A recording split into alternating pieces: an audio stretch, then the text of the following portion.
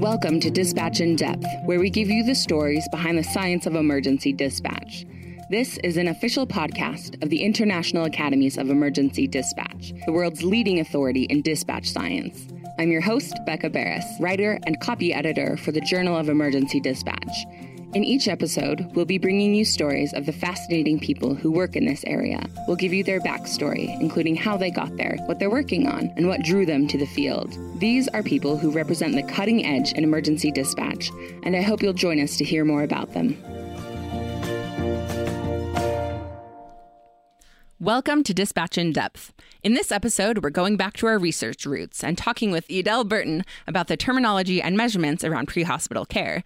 Edel is a clinical hospital pharmacist and PhD scholar in the School of Public Health at University College Cork in Ireland. Her PhD research is focused on the impact of the COVID-19 pandemic on pre-hospital care for suspected stroke and transient ischemic attack, TIA. Edel is passionate about evidence-based practice, but also about practice-informed research, thus continues to involve cross-sector stakeholders throughout her research. Welcome, Edel. Thank you very much, Becca. So, Edel, you're in kind of a niche position. Could you please give a quick rundown of your career path? How did you get where you are? Of course, yeah, unique is one word I'd use for it. So I always like to say that my career path found me rather than me finding it. So I trained as a clinical pharmacist. I worked both in the community and the hospital setting. And then kind of from an early stage of my career, I knew I wanted a research element. Didn't know how that would look at the time, but it started off with kind of research projects here and there. Then I got involved in a clinical trial. And I always knew a PhD was on the horizon. I just didn't know exactly what in yet. So whilst I was abroad in Switzerland for that clinical trial, I was introduced to my now PhD supervisor. So again, kind of came upon the right avenue for me. Then that topic was originally meant to be just stroke, but I was kind of given free rein to change it as I wished. So I spent a good year, I'd say, trying to go in and out of rabbit holes and fell down a few of them and came back out again, and then found pre-hospital care from that. But I suppose from being a hospital pharmacist, acute care and things like stroke and the medication surrounding stroke and the care surrounding stroke always really interested me. So I suppose from pharmacist to pre-hospital is my journey in a sentence. Yeah, I mean, it makes sense, right? It's not like you were walking down the street and, I don't know, a piano fell on your head and you changed your mind, right? Like it makes sense, but It is also it's a very niche avenue.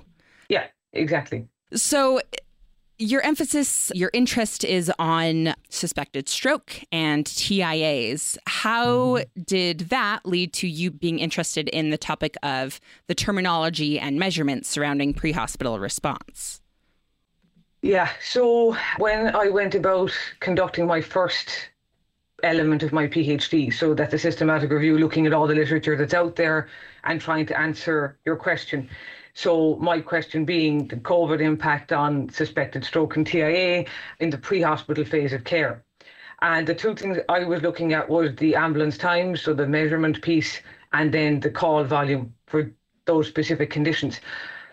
And what I found 52 papers on that particular topic from all over the world, not Ireland, unfortunately, but that's where my research comes in.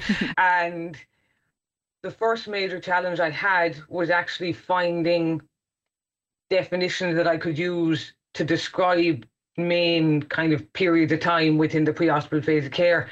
And secondly, then was even when I had those definitions that we used in a previous paper a few years ago, different countries had totally different terms, different definitions.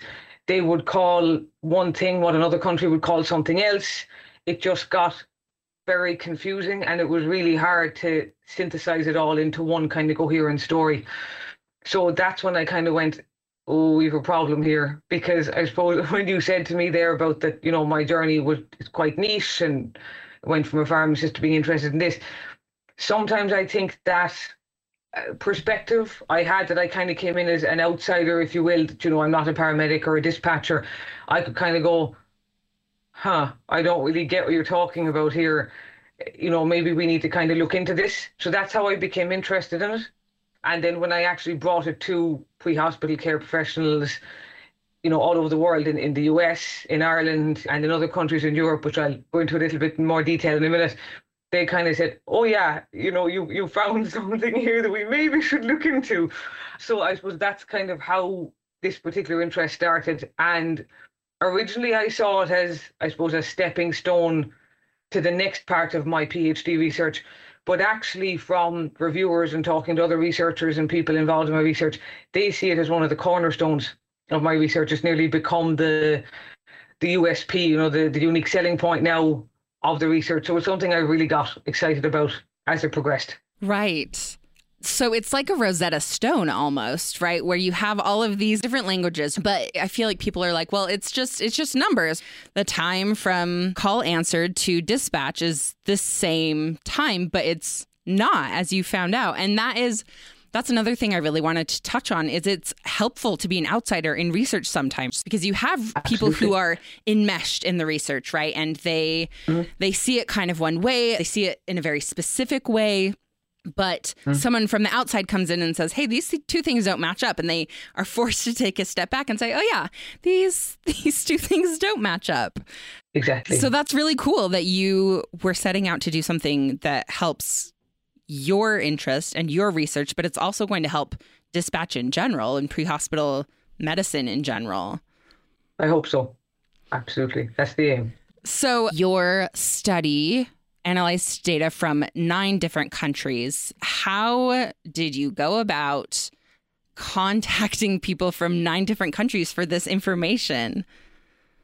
Yeah, so I was really lucky, I suppose. I have a great team of dispatchers, paramedics, pre-hospital doctors, I could go on, involved in the research from the very beginning. Firstly, in the Irish ambulance service, and then that kind of grew as time went on.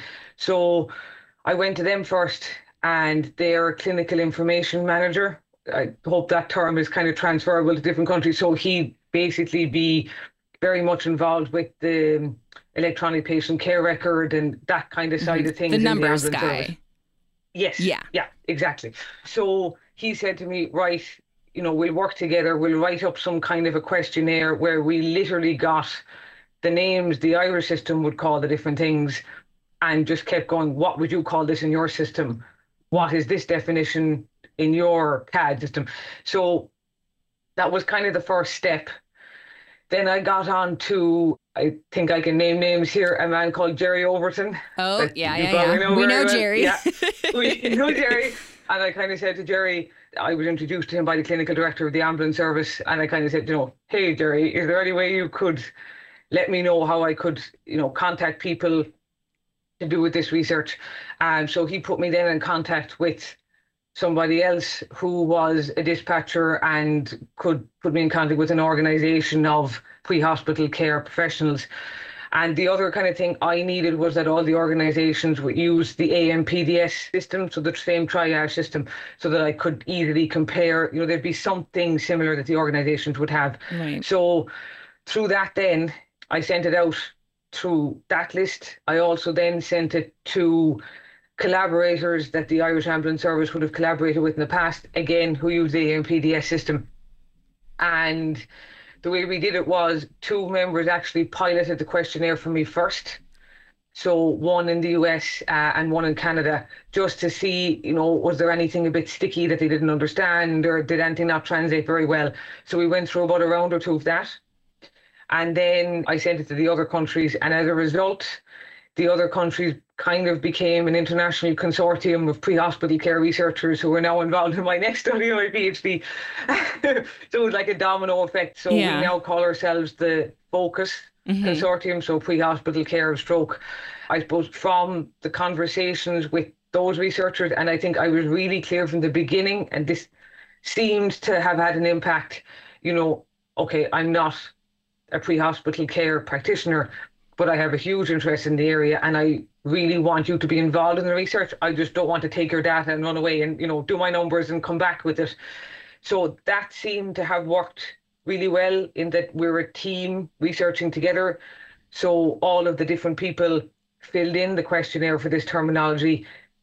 quite quickly and really in a kind of a very collegial way, and kind of came back to me and asked me questions. And, so it was very much a two-way street. That is a really great point, because the best research is that conversation, right? It's not like you said, some researcher coming and sucking your blood and then going and, analyzing it and then bringing it back, right? Exactly. It's that two-way street. And it sounds like you listened to people when they gave you feedback, like especially in the US and Canada, because you're not a practitioner, you have to have that openness. Absolutely. Absolutely. And I think having the input from pre-hospital care practitioners from the very beginning of my research, so that I learned how to speak the language a little bit and, learned how to read the different definitions and terms and look at the system. I work with the ambulance service now in Ireland a bit. I'd be up in their offices a bit, so I'd actually see the data itself and the terms. So that really helped too, that I had some idea, what I was talking about before I went to these people. Yeah, I hadn't thought about that. That's really good that you were able to get them involved from the start, so that you didn't have to change a bunch of things in the end, and they absolutely pointed you towards things that would be significant. 100%. Yeah, they were crucial. So let's talk about some of the results of this study. What are some significant impacts of the differing ambulance terminology and measurements? So I suppose firstly, the part that took me a while to get my head around, and this kind of became more apparent as I dug into the research a little bit more and looked at the findings.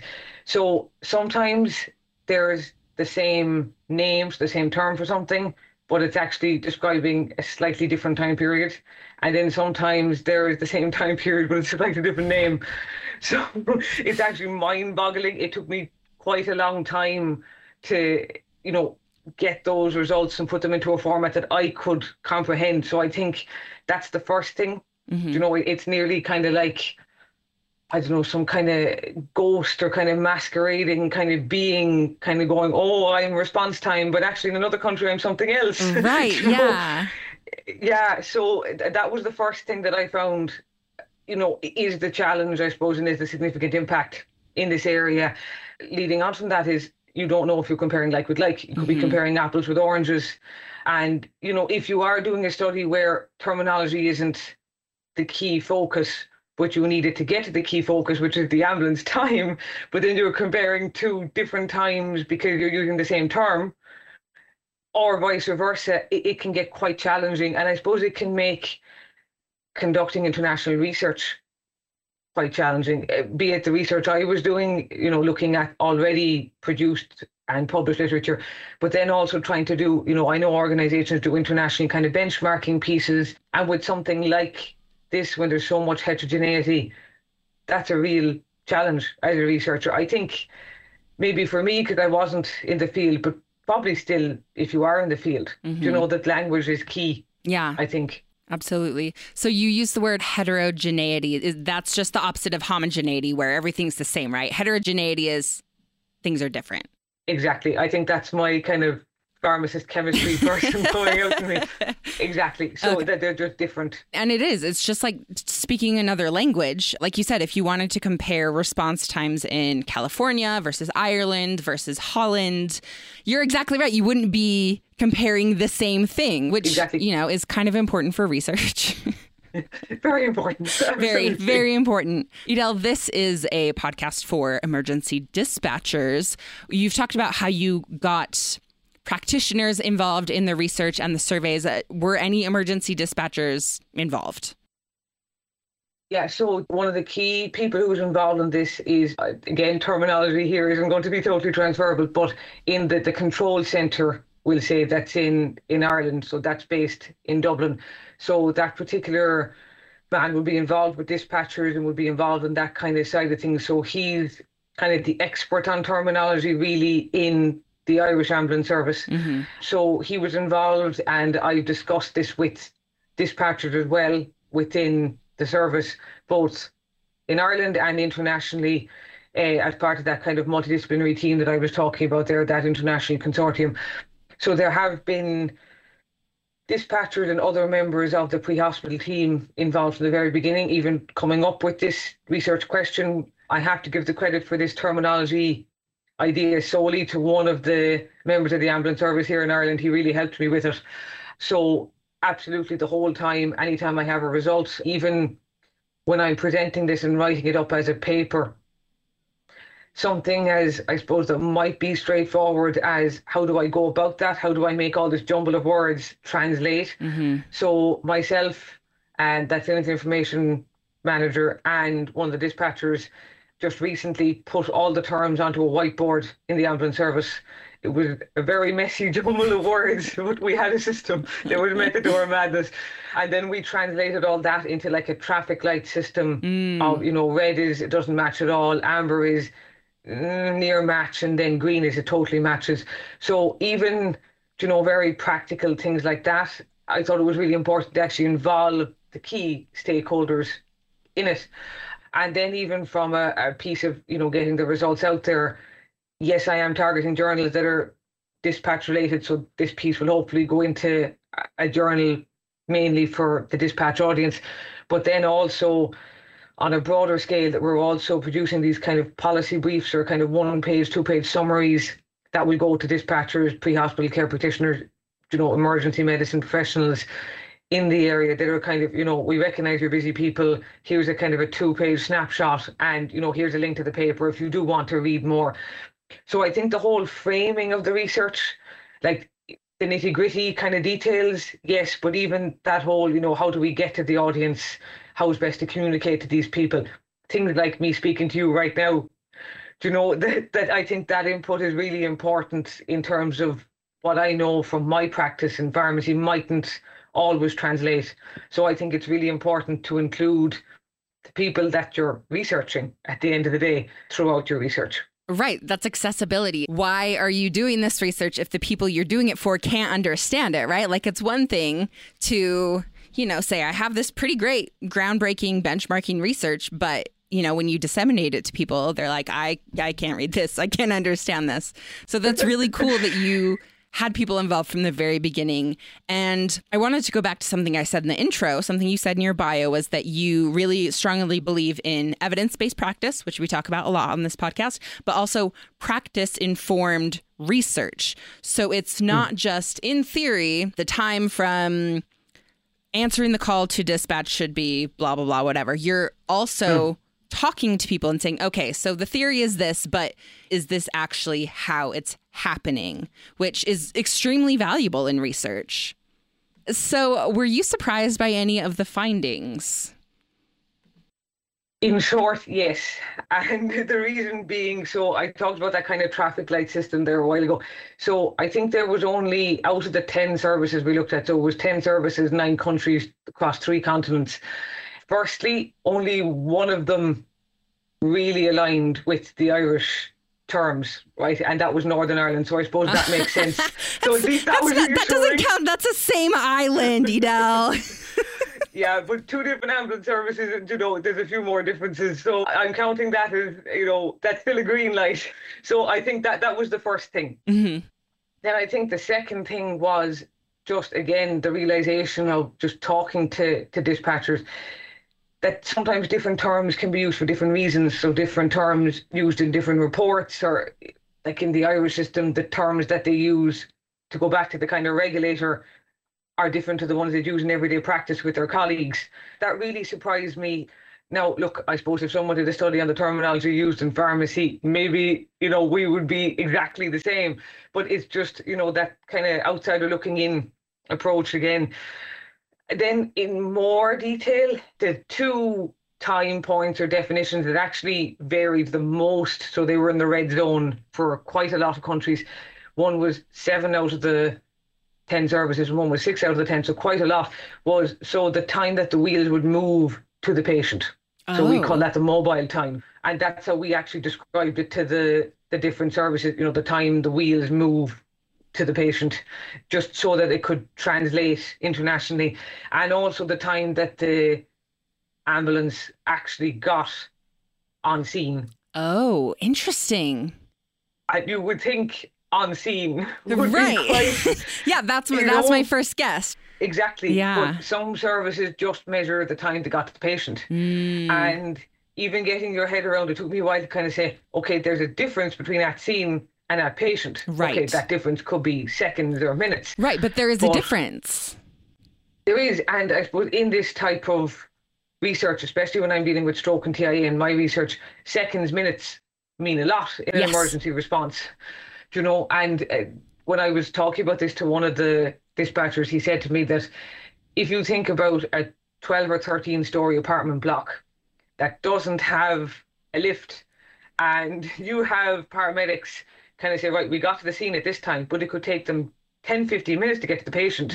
Yeah. So at patient and at scene time aren't the same thing. So I think that surprised me, I suppose, firstly, the difference, and secondly, just how small a difference it seems. But actually, when you're looking at something like this, you need to be really accurate and you need to be really specific. Right, exactly. Because like you said, it could be a 10, 15-minute difference, which is, pretty significant for most emergency calls, but extremely significant for, like you said, a stroke call when you need to get the TPA administered. Yes, exactly. Yeah, within that window. What are some implications of this research on the day-to-day practices of emergency dispatchers? Is there any? So firstly, I think it's a basic one of just to be more aware of the possible differences in language, just, to not cast language aside as kind of this semantic, kind of really theoretical thing, that it is important that differences do exist. And that doesn't mean we can't do benchmarking or international research, but it just means it can be a little bit more challenging and take a little bit more behind the scenes work on a kind of a daily basis. I suppose if they are using a term or a definition to a colleague, maybe that isn't a dispatcher, if they're talking to another healthcare professional or just someone on the street or, just a normal everyday person, that they do maybe take the time to just explain what the term they're saying means, and if they are conducting research, like I was reviewing a paper recently and the researchers said an ambulance time, and my first comment was, please define this time.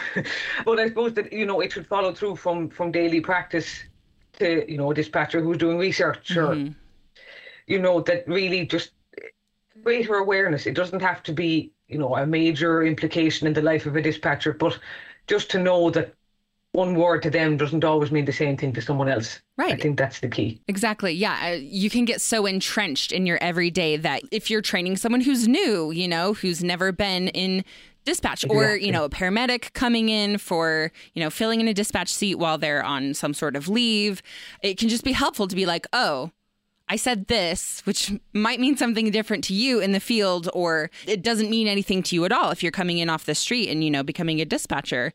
Things to keep in mind, things to take into consideration when interacting with people. So there's not that frustration of like, we are speaking different languages.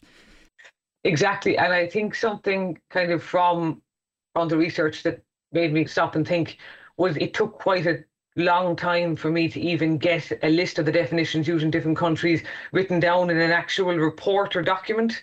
A lot of them are kind of just used in, the daily vernacular between people in this area. But actually to find something that I could actually reference, in my PhD or in a paper was quite a challenge. It took a lot of digging to kind of get something like that. So as a practical step, that might be something that services could look into. Yeah, exactly. I helped with some onboarding documents for people getting hired with IED. And I was like, it'd be really helpful is a page of acronyms because there are so many of them, and not just organization acronyms. But I worked here for a couple of months and I was like, someone tell me what a PSAP is because you keep saying it and I don't know what it means. And I didn't know that it was an acronym and it stands for Public Safety Answering Point, something like that. Mm-hmm. It's another level that you can connect with people on. Exactly. So what's next now that you have your cornerstone laid? That's a lovely way to phrase it. So I suppose from this is the kind of baseline foundations for the next study. So I mentioned, that there's 9 countries in this study. So really this was a piece in its own right to look at the terminology, but what it's also going to do is inform my next international comparative study. That's looking at 2 things, the ambulance times and the call volume, comparing Ireland with 6 other different countries. Mm-hmm. So within that group that we compared for the terminology study.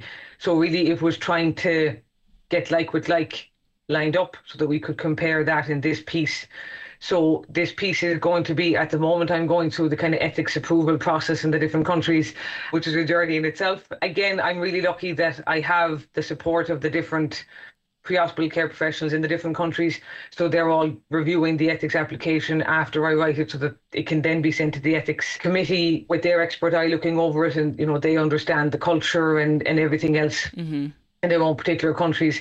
That will probably be my final kind of piece of the PhD jigsaw puzzle. That'll kind of be going on from March of this year to March of 2024. So that'll be my last piece.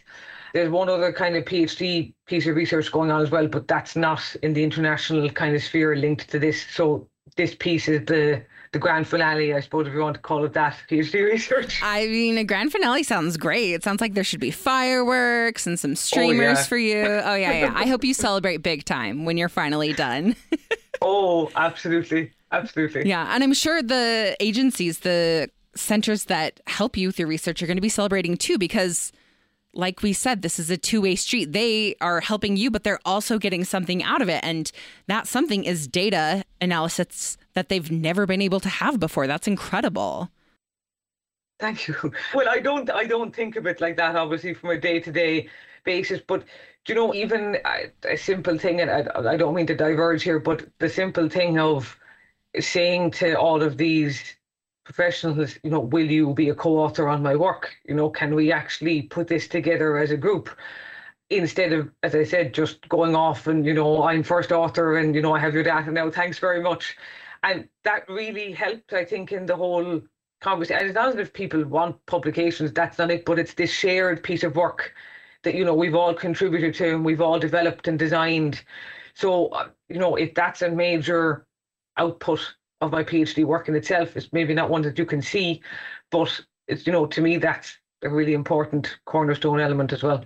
That's incredible, right? Because I think when people think of researchers, they think of these nerds locked up in research labs or whatever, right? Not talking to people, but a huge part of research is talking to people and cooperating with them. And the pool of research about emergency dispatch is small, but it's getting bigger. And your research, these two pieces are going to be so instrumental in helping other people continue that work. And I think that's exciting. I think that's something to be really stoked about. Thank you. Yeah. No, but I've been really, it's been a really, really interesting, exciting journey. And it's probably been the best part of my PhD so far, to be honest. Definitely the people, getting to know this really fantastic group of people. And on a really basic level, like, I think, using the term emergency response and rapid response is very accurate, because whenever I email any of these people, I get a response in about 10 minutes,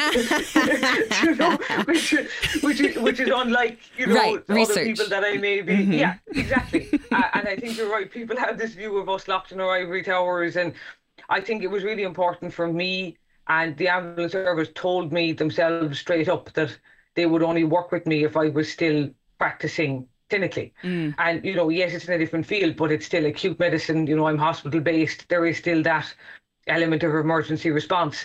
And I would be dealing with stroke patients and, their medication on a daily basis. So I think that's why I think practice-informed research is as important as research-informed practice. So that we break down that ivory tower and come down from it every now and then, just mix with everybody else. Yeah, absolutely. Right. Yeah. Because there's this barrier, I think, of people who are curious about research, especially emergency dispatch research, but they're like, oh, like, I don't have enough school for that. I don't have enough, I'm not smart enough for that. But you are, and you're on the front lines. You're using the protocols every day. You're answering calls every day. You know what the issues are. And people at the IAED, people like Edel, we need your feedback. So please get in touch with us and be like, hey, this weird thing's happening here. We would love to hear from you. Yeah, definitely. Okay, we're going to wrap up here. What is one thing you would like listeners to take away from today's episode? Simply put, language is important. It's not just this semantic, contrived thing that academics like to babble on about. And I suppose even in that piece, I identify as like a practitioner as much as I identify as an academic. So I think from that piece, language is so important in my daily practice, speaking to patients about these complicated things.